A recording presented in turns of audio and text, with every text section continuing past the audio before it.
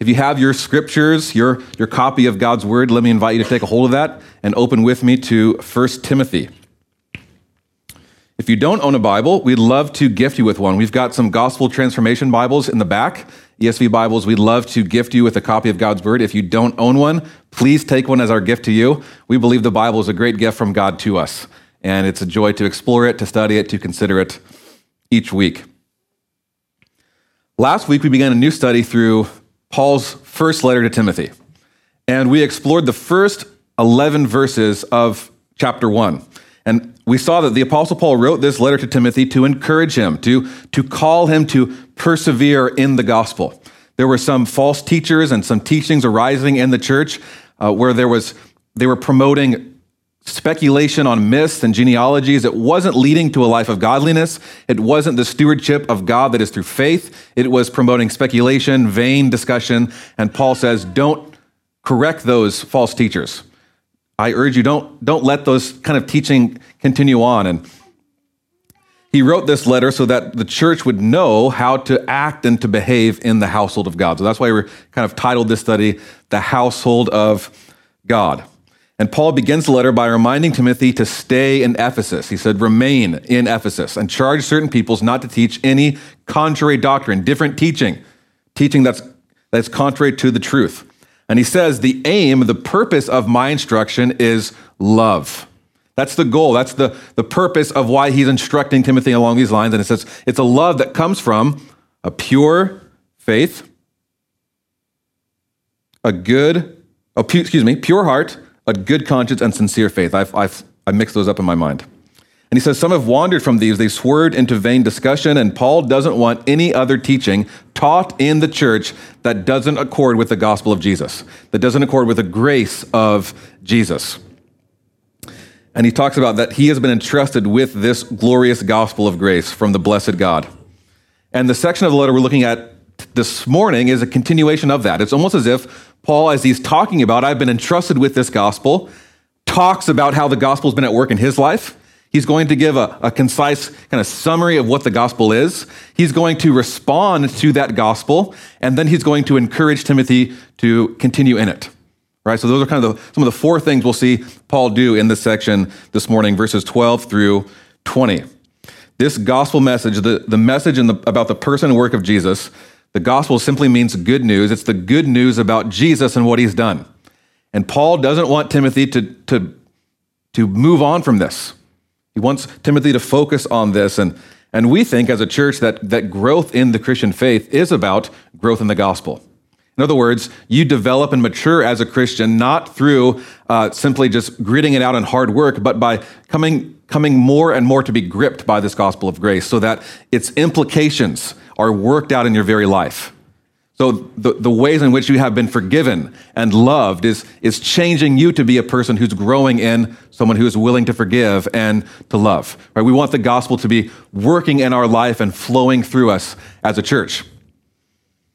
Right? And throughout the New Testament, you see Paul, the Apostle Paul, calling the churches to live a life that is in accordance. It's in line. It's living out of this gospel. For example, when he corrects Peter, the Apostle Peter, he admonishes him and tells him that his life is not in accordance with the gospel. It's out of step with the gospel. Certain translations say, when I saw they were not acting in line with the truth of the gospel, when I saw that their conduct was not in step with the truth of the gospel, when I saw that they were deviating from the truth of the gospel. In other words, you continue in the gospel and you deviate from the gospel, you can fall into a kind of moralism, legalism, or a kind of licentiousness, a kind of acceptance without any kind of truth or conformity to God's word and his will. And the gospel, I think, is the anthem of the Christian faith. The gospel is what is to characterize, and the gospel identifies Christians as Christians. We believe in this gospel message. It typifies the movement of Jesus. It typifies the culture of Christ. It calls for responses of praise and gladness. And starting in 1924, national anthems were sung, or the melody was played during the Olympic Games, during the awarding ceremonies, the medal ceremonies. And it seems it was a couple of years before that, in 1918, if you can believe, in the World Series, that some attribute this tradition in baseball games. So you might go to T-Mobile Park tomorrow, or I don't know when their next home game is. I don't follow them that much. But if you go to T-Mobile Park, you'll know that there's usually someone from the community, some hopefully good singer, who who will sing the national anthem. And the national anthem, we know, describes the fact that our flag was still there, that there was a vision, a picture that a man had over Baltimore Harbor in 1812. And they were singing about it. They were heralding, you see the flag of America standing victorious. And of course, when we sing the national anthem, there's always a line at the end where there's cheering and shouting, and it kind of typifies what is America about? What do we want to be about? You guys know the line? The land of the free and the home of the brave, right? That's where people whistle and shout and praise and cheer during that line. And I think 1 Timothy 1:15 would be a great candidate for the Christian anthem. Describes what the gospel message is, what we're about, what we want to be identified by. This is what Paul writes, 1 Timothy 1:15. The saying is trustworthy and deserving of full acceptance, that Christ Jesus came into the world to save sinners. That's our anthem. That's our message. Christ Jesus came into the earth to save sinners into the world. And Paul has just mentioned chapter 1, verse 11, that he's been entrusted with this gospel. And like I said, he's going to take some time now to describe how the gospel has been at work in his life. He's going to share his story or his testimony of grace. He writes, I thank him who has given me strength, Christ Jesus our Lord, because he judged me faithful, appointing me to his service. Though formerly I was a blasphemer, persecutor, and insolent opponent, but I received mercy because I had acted ignorantly in unbelief.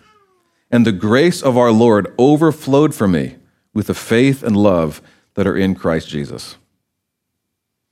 So he's told Timothy, I've been entrusted with this gospel, and immediately he thanks Jesus.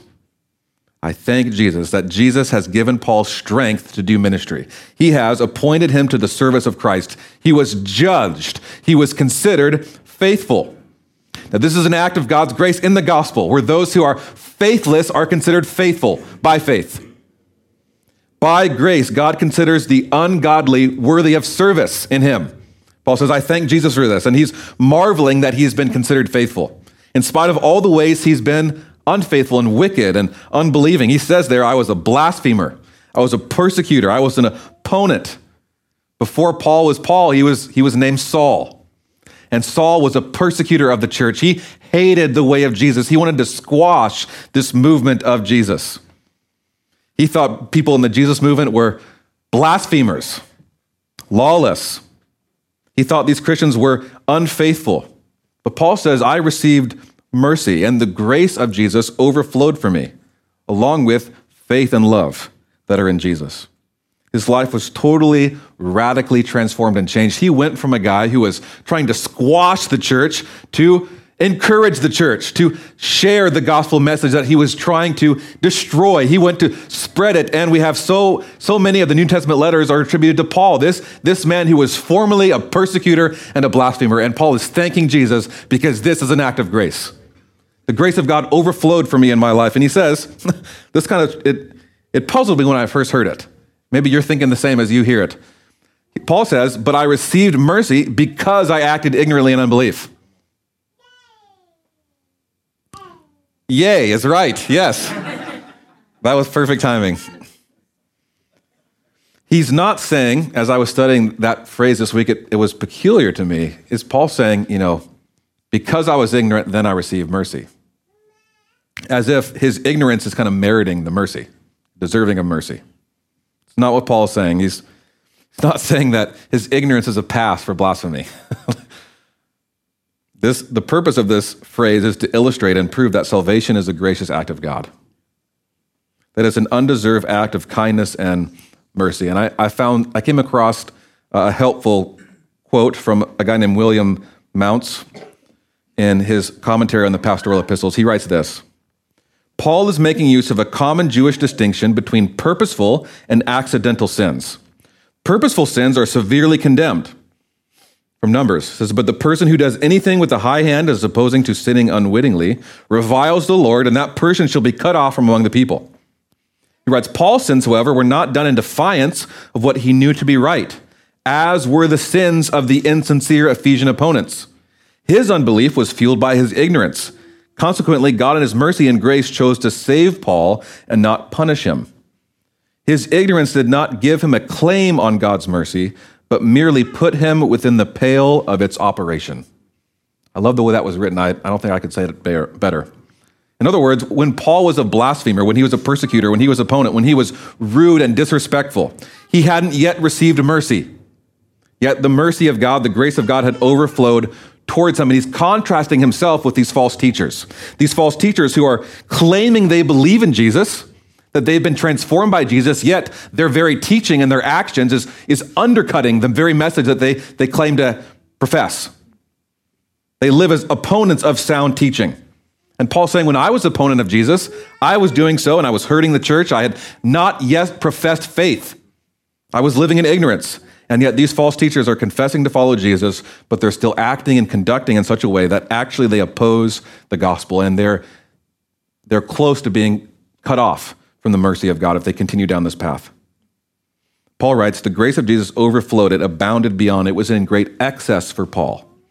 And this is what set Paul and true ministers of the gospel apart from teachers of the law, this transformative dynamic called grace. The faith and love that are in Jesus that come along with this grace.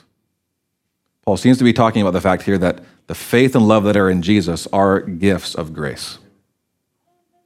Faith and love that comes from Jesus, they're found in Jesus, is a generous gift. It's by the sheer grace of God alone. So the reason that if you are a Christian, you have faith and love Jesus is because of God's grace. So this leads Paul to thank Jesus. I'm not going to take credit for this. I was an opponent and blasphemer of the Lord, and yet he had mercy on me. His grace overflowed towards me. Along those came faith and love. This is what it leads him. He's thanking God. He's describing the grace and mercy that he's received, and it leads him to state this concise, clear summary of the gospel message. The saying is trustworthy and deserving of full acceptance. In other words, it's sure. You can bank on this statement. It's deserving of full, entire acceptance to the full quantity or extent. It's complete. You can approve of this. Christ Jesus came into the world to save sinners, of whom I'm the foremost. Christ Jesus, the word Christ coming from the Greek meaning anointed one. In the Greek translation of the Hebrew Old Testament, this is the word that's used, Christos, Christ, to translate the word Messiah. Paul is saying Messiah Jesus, right? Messiah Jesus, this title Jesus, he came into the world. He entered humanity. He came down into the world to save sinners. When an angel appeared to Joseph in a dream and was encouraging Joseph, hey, don't be afraid to take Mary as your wife. This is what the angel tells Joseph, Matthew 1:21. She will bear a son, and you shall call his name Jesus, for he will save his people from their sins. Jesus grows up to live a life in which he actually befriends sinners. He's called a friend of sinners. He's compassionate and gracious towards sinners. And one day there was a tax collector named Levi, and he made this great feast for Jesus. And there was a whole company of other tax collectors there, and there were also some Pharisees and religious leaders who were there. And they were grumbling, and they were complaining, and they were asking Jesus, why do you eat with sinners and tax collectors? Why do you eat and drink with these kind of people? And Jesus said, those who are well have no need of a physician. I used to quote this verse to my mom when she'd tell me to go to the doctor. Those who are well have no need of physician, but those who are sick. Jesus says, I've not come to call the righteous, but sinners to repentance. Those who are prideful, those who are self-righteous, those who are righteous in their own eyes, they don't see a need for Jesus. And this is actually, I think, the sin beneath the sin. It's the underlying belief of unbelief that I don't need anyone else. I don't need Jesus. I'm righteous on my own. Might not use that language or that terminology, but this is at the heart of it. I'm not a sinner. I'm not in need of healing. I don't need him. This is at the heart of rejection of Jesus. Jesus says, I've come to save sinners. This saying is trustworthy and worthy of full acceptance. Then Paul continues in his story in verse 16 and says, but I received mercy for this reason, that in me, as the foremost sinner, I'm the greatest sinner, he's saying, Jesus Christ might display his perfect patience as an example to those who are to believe in him for eternal life. Paul is saying, look, if I can be saved, anyone can be saved. The foremost sinner, he can be saved. The opponent of the church, the one who murdered Christians, one who imprisoned Christians. If I can be saved, anyone can be saved because of grace. The reason that Paul received mercy was not because he was better, not because he was worse. Paul says there that Jesus Christ might display his perfect patience as an example. Paul is a prime example of the patience of God, the mercy of God. So that when sinners and people realize, they look at Paul and they say, this guy can be saved. They too can believe and find life in Jesus. And it could be that Paul was sharing this with Timothy to encourage him to take heart. Like, don't stop preaching the gospel because, man, if I can be saved, anyone can be saved. So continue in it. Don't move on from this. Paul might be saying this to Timothy to don't dismiss those who are even far from God. Those false teachers, don't even dismiss them like, oh, they're irredeemable. Forget them. Let's move on to some other people. Paul's saying, consider and remember the testimony of grace in my life. So we've seen Paul describe here. He's seen the power of the gospel. He's given us a clear and concise summary of the gospel message. And now we see Paul's response to this grace, to this gospel in his life. Look at verse 17. To the King of the ages. This is like a prayer, a praise. To the King of the ages, immortal, sorry guys, immortal, invisible, the only God, be honor and glory forever and ever. Amen. It's as if Paul is so moved as he considers the grace of God in his life. The story of God working in his life, the mercy and the patience that God showed in his life, that he just can't help it. He's going to praise Jesus. He's going to say, to the King, be glory and honor forever and ever. It's like it just wells up inside, it burst out of him. Paul couldn't help but praise God as he considers the grace and the mercy, and he's praising, he is exalting this King. Apparently this verse here, 1 Timothy 1:17, is the verse that brought a man named Jonathan Edwards to faith. Jonathan Edwards was a great American preacher, a theologian, a writer back in the 1700s. He's considered to be one of America's the sharpest theological minds that we've had in America. He's considered to be one of the most important theologians in America. And he wrote about this verse. It was this verse that brought him to Christ. He said, I had the sense of joy of the divine being, and I prayed to God that I might enjoy him.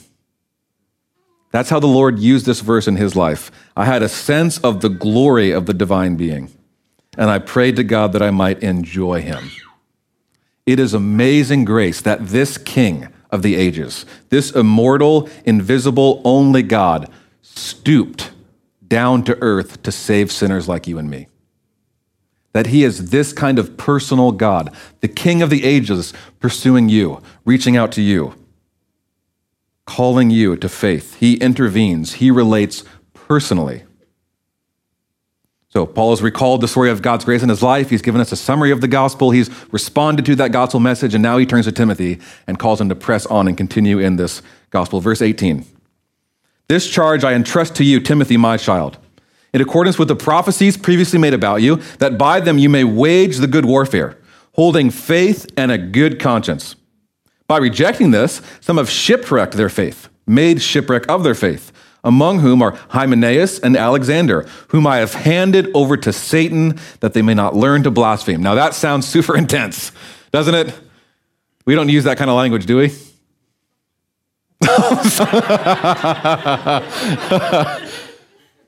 We'll get to that. But Paul, he's giving you this charge, he's writing the instructions so that, look at that, so that you may wage the good warfare. Other translations say, you might call him to fight the good fight. Fight the battle well. He's calling Timothy to remember previous events in such a way that would encourage him forward. To fight with the gospel and for the gospel. And he says there, in accordance with the prophecies previously made about you. And we're not exactly told what these prophecies were. We're given an example maybe of what this could have looked like from Acts 13. In Acts 13, verse 1, we are told that now in the church at Antioch, prophets and teachers, and there's a list of men listed there, while they were worshiping the Lord and fasting, the Holy Spirit said, set apart from me Barnabas and Saul for the work of which I have called them. Then after praying and fasting, they laid their hands on them and they sent them off. Now, this might have been an example of what it could look like. Maybe these prophecies about Timothy were a prophecy that he would be set apart for this work of gospel ministry, this work of preaching and teaching in the church of Ephesus. We're going to give a maybe what this looked like too at the end of Timothy, 1 Timothy 4:14. Paul says to Timothy, "Do not neglect the gift that you have, which was given you by prophecy when the council of elders laid their hands on you." Maybe these council of elders saw this gift of leading and teaching and preaching in Timothy, and they laid hands on him, and this is what the prophecy was about. I've actually had a similar experience in my life. I remember 8th grade, I was at a little Christian school, and my teacher, my English teacher, looked at me and she said, "Daniel, one day you're going to be a pastor." And I just laughed. I laughed her off. I just thought to myself, wow, you are off your rocker, woman. Because my plan at the time, I was only in 8th grade. My plan was either I was going to play professional baseball. That was my hope. Or I was going to go to University of Washington. I wanted to shoot. I'm competitive. I wanted to be the best. And I thought the best was a brain surgeon. Like of all the people, brain surgeons, they feel like those guys are up there. And I wanted to be a brain surgeon. And I wanted to make a lot of money. And I wanted to, retire early and buy a yacht. That was my plan. And temperament-wise, personality-wise, I prefer the back of the room. I like to be quiet and listen. And the idea of standing up and preaching, I still get nervous, right? It's like, no. No one in my family is like a pastor. That'd be weird. That's not for me. Why was I wrong?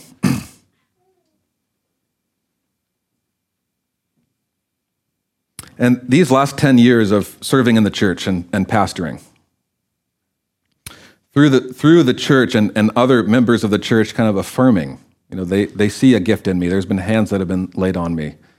When I think through, when I experience dark times or trying times in pastoral ministry, those words have kind of fortified the call. They've been comforting to me through dark times of trial and hardship and opposition and relational conflict. The Lord has used some of those words to encourage me and to help me to press on and not give up, not be done with this and go sell cars. Or, forget people, they're the worst. I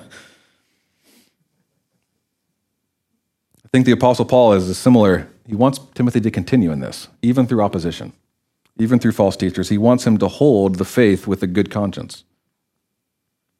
He says, remember the prophecies in accordance with the prophecies about you. And he lists out two people that haven't done this. They haven't held to the faith with a good conscience. Hymenaeus and Alexander. And he says this phrase, quote, handed over to Satan. Seems pretty intense to us. And certainly there's a level of Paul's apostolic authority that he can say this, and I feel like it would be weird for us to do.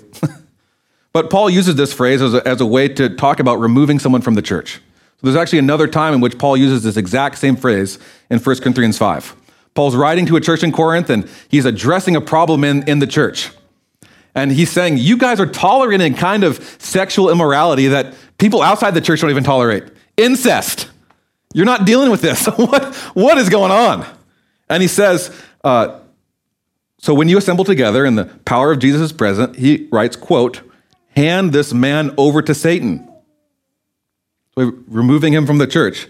But he says there, so that his spirit may be saved on the day of the Lord. And what does Paul say there at the end of verse 20? I've handed them over to Satan, not just so that they will burn forever. See you, suckers? No, he's saying that they may learn not to blaspheme. So you see that the purpose there, even the purpose of this act of removing someone from a church is supposed to be redemptive, restorative. That they'll come back to the truth. It doesn't have a tone of vengeance, but of discipline. And I think this verse also shows that there's a great importance of church membership, of church fellowship, of church accountability. If Paul talks about handing someone over to Satan as removing someone from the church, it's not like we should take church life and fellowship and accountability lightly, right? We're not told the exact manner of what they were blaspheming, like what they were saying, but they were speaking. To blaspheme means to speak in an irreverent or impious manner. It also means to misrepresent. And it seems like that might be what more they were doing. They were misrepresenting Jesus. These evil statements these false teachers were making were claiming to speak the truth, yet failing to actually reflect the heart of the Christian faith or the heart of Jesus. And to misrepresent the gospel, I think, is to blaspheme. So to preach a message other than Christ Jesus came into the world to save sinners, to preach a kind of message that is grace plus, is blasphemy. Jesus plus, I think it's blasphemy. It's misrepresenting the truth. So in this section of 1 Timothy that we've been exploring, we've seen Paul describe the effect and his personal story, his testimony of God's grace in his life. We've seen him give a summary of the gospel. We've seen him respond to that gospel in praise, and we've seen him call Timothy to continue in this gospel message. And I'd like to conclude the sermon this morning by considering how can we apply these principles? How can we apply these principles for an increase in responding to the gospel message like Paul did? Praise and honor and joy and overflowing thanksgiving, thanking Jesus for what he's done. I'd like to look again at verse 15. When Paul says, the saying is trustworthy and deserving of full acceptance, that Christ Jesus came into the world to save sinners, of whom I am the foremost. I don't think this is a kind of humble brag from Paul. Like I'm the worst sinner. But Paul is an example of seemingly a guy who was impossibly redeemable. One pastor writes, he was a religious predator whose hands were stained with the blood of Christians. He was a self-righteous, bigoted murderer, hell-bent on a full-scale inquisition. No one is beyond, he's writing this saying, no one is beyond the grace and mercy of God. But I think there's also a sense in which that we can, along with Paul, say this phrase, that we can view ourselves as the worst sinner. That we can be honest about ourselves, our shortcomings and our sins as we grow in love and appreciation and joy. And it will actually, as we do this, as we view ourselves in this way, as the man cried out, God have mercy on me, the sinner. That we view our sins as like I sin less than you, so you're worse. We take a look and we view ourselves in this way, I am the worst sinner. That this will actually lead to an increase in joy and thanksgiving and appreciation. We find that there is an overflowing, never-ending supply of God's mercy. There's a story long ago, a poor woman from the slums of London, and she was invited to go with a group of people for a holiday at the ocean. And she had never seen the ocean before, and when she saw it, she burst into tears. And those around her thought it was kind of strange that she would cry at such a lovely holiday that had been given to her. And they asked her, why in the world are you crying? And pointing to the ocean, she answered, this is the only thing that I have ever seen that there was enough of. And she says, God has oceans of mercy, and there is enough of it. God delights to show his mercy and compassion. And when we view ourselves as beggars in need of grace, and we see the ocean of God's mercy and grace, we respond appropriately. When we say, I am the worst sinner, we recognize the holiness of God and our evil things that we have done and the need for the grace that has continually been bestowed upon us. And I think the gospel is upside down in this sense, because the more we feel our sinfulness, the more we feel our weakness, the stronger we actually are. The more you feel your sense of brokenness, the healthier you're going to be when you see yourself in Jesus, your true self. The more you feel your sense of need and dependence, the more joy and thanksgiving, the deeper your prayer life and experiences will be as you come and depend upon Christ alone. Jesus tells a story of a certain moneylender. And this moneylender had two debtors. One owed him 100 denarii, which would be like a denarii is a day's wage. So consider almost 2 years' salary. Picture that in your mind. 2 years' salary. Another person owed him 50, 2 months. And both of these debtors could not pay the debt they owed. So the moneylender, in his grace and his mercy, he absorbed the debt. He canceled the debt. And Jesus asked his disciples as he's telling this story, which will love the moneylender more? And the disciples answer and say, the one, I suppose, for whom he canceled the larger debt. And then Jesus says this phrase, he who is forgiven little loves little. It says, whose sins are many, forgiven much, they will love much. The church family, I pray that as we consider that the King, the immortal, the one who deserves all glory and honor, stooped down to earth, sending his Son, the Messiah, Christ Jesus, to save us simply by an act of sheer grace, that we would respond accordingly in thanks, in joy, in praise and adoration to Jesus. That we would not grow in a sense of being puffed up and pridefulness, but that we would descend into being lowly and humble and more realizing that we are in need of grace. And God has been so gracious. The gospel is about, I am more sinful and flawed than I ever thought before. Yet in Jesus, I am more loved and accepted than I ever could dare imagine.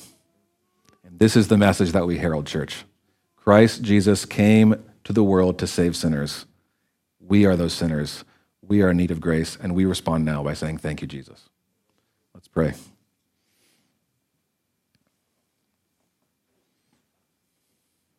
Father, we thank you for the great gift of your word, the gift that has been preserved over the centuries to instruct us, to teach us, the words that contain the life, the very words of God.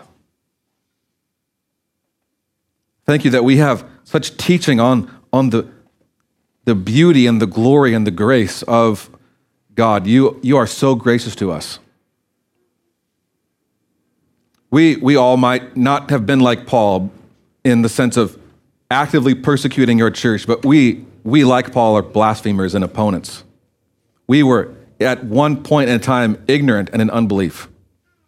Yet, Father, you have showed grace to us. This grace has overflowed. You have given us the gifts of faith and love that are found in Christ Jesus. And we say, thank you, Jesus. Thank you that you have considered us faithful because of what Jesus has done. That faithless sinners like you and me can be forgiven and accepted and stand before a just and holy God and worship you and have fellowship with you and have relationship and reconciliation with you.